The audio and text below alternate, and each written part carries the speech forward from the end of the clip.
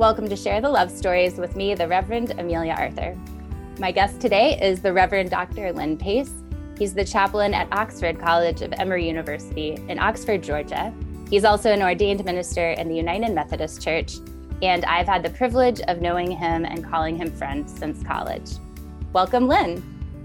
Thanks, Amelia. It's great to be here. So, you are coming to us from campus in Oxford. Yes. Yes, I am. I'm actually in the office today, which is not always a given these days during the pandemic. So, right. Yeah. So, will you just tell us a little bit about just what has it been like to be the chaplain at Oxford? Tell us about Oxford and your time there. Yeah, thanks. As you said, I'm an ordained United Methodist minister. So I thought I was going to be doing church work, but I'm really glad I'm doing college work. And I've been doing it for almost 20 years now, starting out at Wofford College, where we knew each other in South Carolina, and been at Oxford since 2009. So I'm in my 12th year this year. So this is the longest I've ever been somewhere in a professional capacity. And it really feels like home. It's such a great community. The campus here is the original campus of Emory University. So this is where Georgia Methodists, way back in 1836,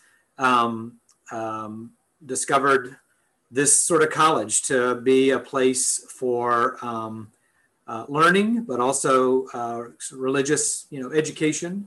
Back in the day, they would have trained a lot of clergy. That happens a lot less now than it used to. But we're a liberal arts campus of Emory University. And of course, Emory moved to Atlanta back in the early 1900s.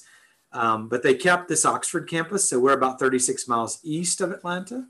And it's a 2-year campus, first and second year students only, intensive liberal arts. It's a very diverse campus, which is one of the things that drew me here so many years ago now to be the chaplain. We just have we sort of have the world here, both in terms of our religious diversity, but diversity overall. So my work is standing in my Christian identity and acknowledging that and sort of living out and leading from that place, but embracing everyone, whether they come from a faith or a religious or spiritual tradition or not. We work a lot with Jewish students and Hindu students and Buddhist students and Muslim students alongside Christian. And then those, again, who would report none, which means a lot of things. Right. Spiritual, but not religious. Yes. And one of those things too. Yeah.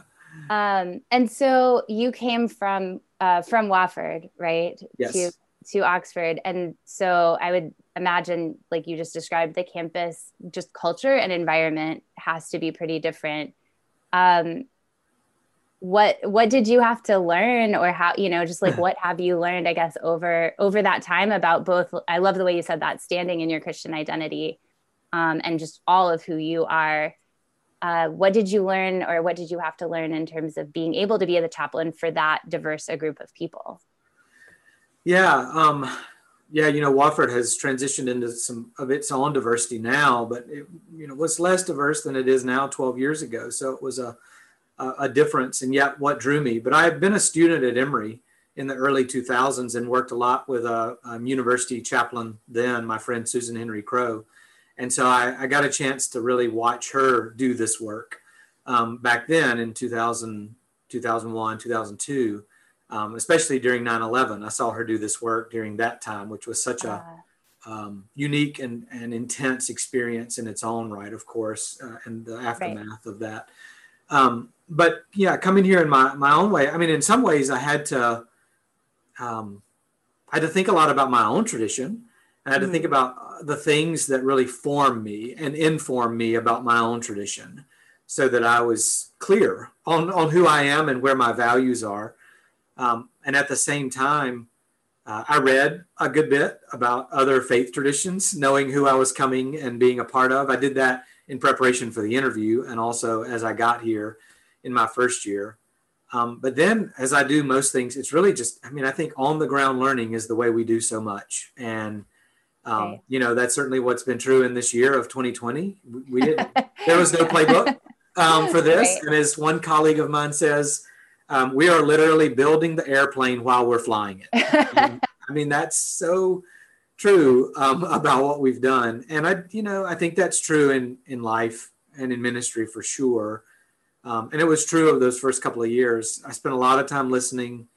I spent a lot of time learning from students, because you can read all you want in a book, but until the Jewish students and the Hindu students and all of them are doing their weekly practices, as well as their episodic holy and holiday practices and traditions, going to those things, listening to how they talk about them, one-on-one conversations in with students, of learning from them about their tradition. I mean, that's really the way I've learned so much over the years. And of course, like in my own tradition, one person doesn't represent Judaism or Islam, Right. so you learn such new things every time you speak to someone else in that tradition. And so that's when the book knowledge comes in to give you a base, but then you get all the nuance from people. And I think that's what we experience in our own Christian tradition too. Yeah, absolutely. It sounds like lots of time to appreciate difference and to build on, I think, the lots of common ground, right, that exists across religious and, faith traditions. Yeah. I'll just add, if it's okay to add onto that, the part that's the most interesting and maybe the most challenging are the students who check a box that says none. And I will clarify that that's not N-U-N, but N-O-N-E. I had someone ask me one time, "What do you mean? There are a lot of nuns at your campus?" And I was like, "Nope, no, there are a lot of students who don't want to tell you, or don't know, didn't come from a tradition, and now they're exploring." I mean, that category means a whole lot. And that's the most, I think, interesting and challenging, is trying to figure out how do you be a chaplain? How are you a chaplain to those students?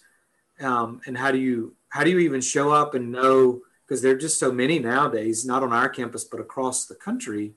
And that's been where we're trending. And for me, it's been collaborating with a lot of my campus life colleagues, faculty colleagues, to do programming together, so that you become a known entity, you become somebody people can trust, you're safe, and so. Right. Yeah. Right. Yeah. And I guess I actually wonder, just if you think back to kind of your first, second year up until now, I mean, demographically, that group of young people has gotten bigger certainly over our lifetimes. Definitely, I think over the last 12 years. Have you noticed that trend being consistent for Oxford, that more and more people each year kind of fall into that category? Yeah, definitely. Although I'll say, I think our other numbers have stayed pretty consistent too. Okay. I haven't seen huge shifts in the number of Catholic students, which is a significant portion of our Christian population here. Oh. But I haven't seen a lot of differences in our Muslim or Jewish numbers. Our Jewish numbers are upticking some, and they're becoming much more active. But I've definitely seen an increase in the numbers of students telling us that, or not telling us, I guess would be the better way to say that, right, of sort of where they fall. And, for me, it's been really important to help people understand that a lot of people, when I go talk in churches in the area, you have to remember we're in the American South down here, that, when I go talk to people who are asking me questions about the college, and especially some of our alums have asked me before, it's not the same place when they were here. And that's always the case, right? It's never the same place. But a lot of times they can be talking about the religious dynamics that have changed. And they get really nervous about the none category. And I say, that doesn't mean people don't care or don't have something that they're interested in. It's a really wide open category, and it means lots of different things. And that's the most fun part to me, is it means so many things. There's so much potential for where people can go and land. Right. Yeah, I would imagine too, and not in the in kind of the way that we could use a term evangelical as like a negative, right? Not in that way, right? But just as I could imagine it being a really beautiful thing to get to know students and help them, maybe start to realize that they are spiritual beings, and just what does that mean to them and how does that manifest? That's got to be really cool. It really is, and that's the thing, right? It's not for me, and I know it is for some people, and that's a difference. But for me, it's not about evangelizing. It's really about, helping people discover, and this is so liberal arts, the fact that every human being makes meaning out of their life. Right. And why is it important to pay attention to that and to know what helps you make meaning? I mean, again, I think that's the purpose of liberal arts education. So, Right. so it's exciting to be the chaplain and to be the person designated to do that, right? Yeah. to Oh, help yeah. make meaning. No, it sounds incredible. So I know you probably have just so many stories that you could tell about what let's call your time as a chaplain before COVID, because we'll get to kind of post March of 2020. Yeah. But prior to that, what are some stories, or what are some ways in which you saw kind of love show up in your context as a chaplain at Oxford? Yeah.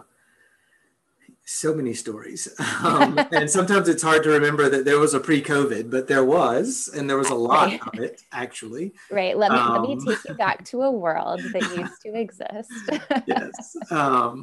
There's pre-COVID, COVID, and then there'll be some post-COVID world that we don't know yet that we'll be building again, I think, which is also kind of exciting, I think, in its own right. Yeah, lots of stories that I could tell about sort of interfaith understanding and cooperation. The light bulbs going on with students in certain ways that just sort of make your day. The one that really stands out, and this is an unfortunate thing to have to talk about, but we've had a number of student deaths over the course of the last 12 years. And some really tragic. I mean, all student death is tragic because it's so untimely. Absolutely. And death is hard no matter what, but when it's an 18, 19-year-old, which is who we have here at Oxford, it's just not the way the order of things is supposed to work. So my first year, we had 2 student deaths. And the very first one, and again, this was my very first year as the chaplain, the main person in charge, I guess, of that role.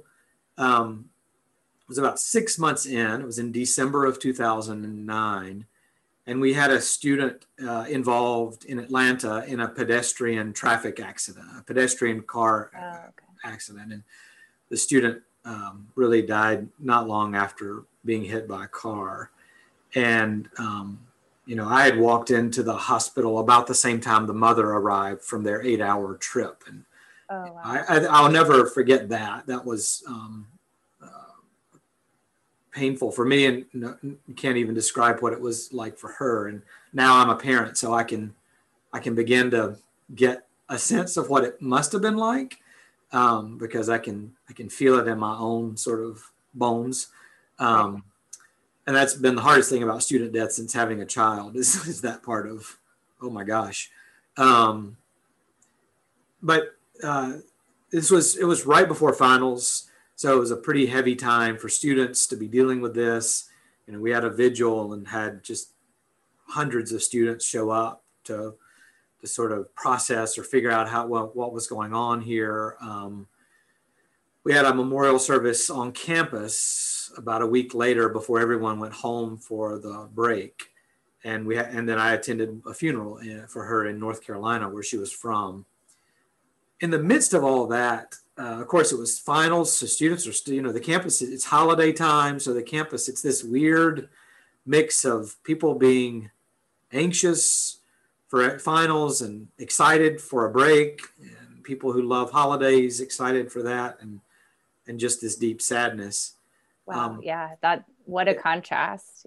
It was surreal in a lot of ways. Everything you've been taught as a pastor about death and dealing with it, some of it works and a lot of it goes out the window. And you learn when you're on the ground doing it, And so yes. I was in our dining hall, and at the time we're in a new dining hall now, but it was our old dining hall was, one dining hall, huge. Everybody's in there at the same time almost. And it was loud. We had a panini station, and it was a popular spot. So that's where I was getting my panini. And a staff member came up, knew that I was the chaplain, knew that I'd been dealing with this student death and that I had been in touch with the family. Mm-hmm. And she kept trying to tell me something in the midst of all this. And there was just this awkwardness that I couldn't figure out what was going on. And I didn't know her really well because I've only been there 6 months. But she knew me, and she clearly was starting to trust me because she was trying to tell me something. And she had some tears in her eyes. And she finally blurted out this story about her own child who 10 years earlier had been killed in a car accident. Oh, wow. And yeah, you kind of have to pause, right? And I can remember, and this is not just dramatic effect telling the story, right? I mean, I feel like I can remember that loud cafeteria all of a sudden being silent. I mean, just crazy quiet. And it's just the two of us. And she's telling me about this and the fact that it's almost the anniversary of that child's death, and how they go to the grave every year at this time. And she finished her story. And when she was done, she grabbed my hand and she opened it up and she put this piece of paper in it. And she said, "Please let the mother know that when she's ready, I'm here." And I was like, okay. And she just walked away. Now, she and I had lots of encounters later on, and I tried my best every year to remember at that time of the year to reach out to her to say, I know this is a hard time for you. I'm just thinking about you. But what she had on that piece of paper was priceless because it was her name and her phone number and her email. And what she had said was basically, when this mother is ready, help her know that she is not alone. Yeah. It makes me tear up. Yeah, I was going to say that. Think about it. I mean, you just told me this story before we started recording, and I'm getting teary again. Yeah. Wow, what a gift. Yeah, exactly. And I guess that's the, love is such a gift. And her gift was tremendous. I'm not sure if that mother ever contacted her, but just for that mother to know, right. It was almost like this staff member was saying, there's kind of a club for this, and not everybody's going to get it. And I get it. And you're going to need some other people to get you through this. And that's love, I mean, that's really all that is, that she could, that she could be in a place to do that and to offer that, as painful as I'm sure that could be, as much of a sacrifice as that might be. But again, I think that's one really clear example to me of love, and a love story. And again, as I said to you before, for me, this is a real resurrection story in my own tradition, because in the middle of all this death that we were in that moment and all that goes along with it, there's this sort of springing up of resurrection, even though it would be a long time before, and if ever, the mother could live sort of normally again without her youngest child present. Still, it's just sort of this sign of hope. Right. So it's a story that's carried me through 12 years. And it happened this time of year. Actually, this could be the day 12 years ago that it actually took place, or 11 years ago, because it was right around this time. Yeah. Yeah. I mean, I think it's just so beautiful to imagine a stranger, right, hearing about this thing that's happened and sort of knowing, hey, my unique giftedness here is that I can offer this other parent hey, you're not alone. And when you're ready, if you want it, I'm a person you don't have to be alone with, I mean, that's just, gosh, how beautiful. Yeah. Do you still see the woman who was on staff? I mean, do you ever still see her around, or? Yeah, she actually just retired recently. Okay. And so I haven't seen her. I think she just retired right before the pandemic. She'd retired in February, just in time, I guess. So I haven't, but you're making me think it would be great to reach out to her now. So especially this time of year when it's the anniversary of her own child's death. But definitely saw her year after year, after that.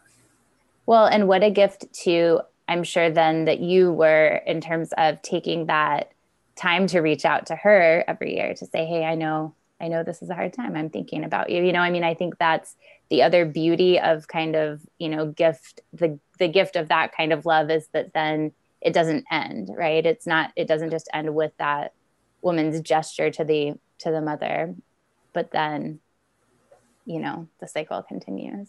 Yeah, absolutely. And as you know, as a minister, it's good to, it's a way you connect with people to remember those kinds of things, and to be pastoral. So it's part of our job, but she also, she trusted me to tell me that story, and so for me, it's, how do I respond to that? How do I take that trust and gift? And part of that, again, sharing that with the other mother, but also responding pastorally to this person and with love, Yeah. It's so interesting that is one of the stories you tell. I don't know if it's just that it's around the holidays or what, but I read this column in the Washington Post every day, and it's just kind of like one of those advice columns. But anyways, so a lot of people this time of year are writing in asking about, how do you reach out to people for whom, the holidays would be hard because they've had some loss, and I just think that your response to the continued care for the woman on staff at Oxford is just totally what I want to say is like, that's the right example, right? Because when somebody's lost someone, that thought is never absent from them, right? I mean, nobody is forgetting that they lost a child. And so you reaching out, or, I guess this is public service announcement, right? Like reaching out to someone who's grieving, particularly around the holidays, is like, you're never going to be reminding people of something they are not already thinking about. And just for people to know they're not alone is, I think, such an incredible gift. Particularly, and even if that's all it is, right? Just say, hey, wanted you to know I'm thinking about you. I just, I don't know. I think about how even particularly this year with COVID, so many people aren't going to be able to be with their families. And so many people will be alone for all of these various reasons, sort of whether or not they're grieving. And so it just, I don't know, I think it makes me think, what an opportunity to kind of reach out to folks who we know, might just need to know that they're not alone and they're cared for. Yeah, absolutely. And with so much loss around COVID and in other, again, I know we'll probably hit on this, but with racial injustices that we've seen and the loss of life there, not just COVID, right? And so, right. And other losses, the reaching out, really important. Definitely. Well, that wraps up this episode of Share the Love Stories podcast. I hope you enjoyed it, and I hope you join me as we continue to journey together, as we tell our stories and share our stories of love, because love is the foundation of all that we do. Until you join me again, I hope you take care, and I hope you keep sharing the love. I'm the Reverend Amelia Arthur. Thanks for being with us on Share the Love Stories podcast, recorded at home in St. Paul, Minnesota.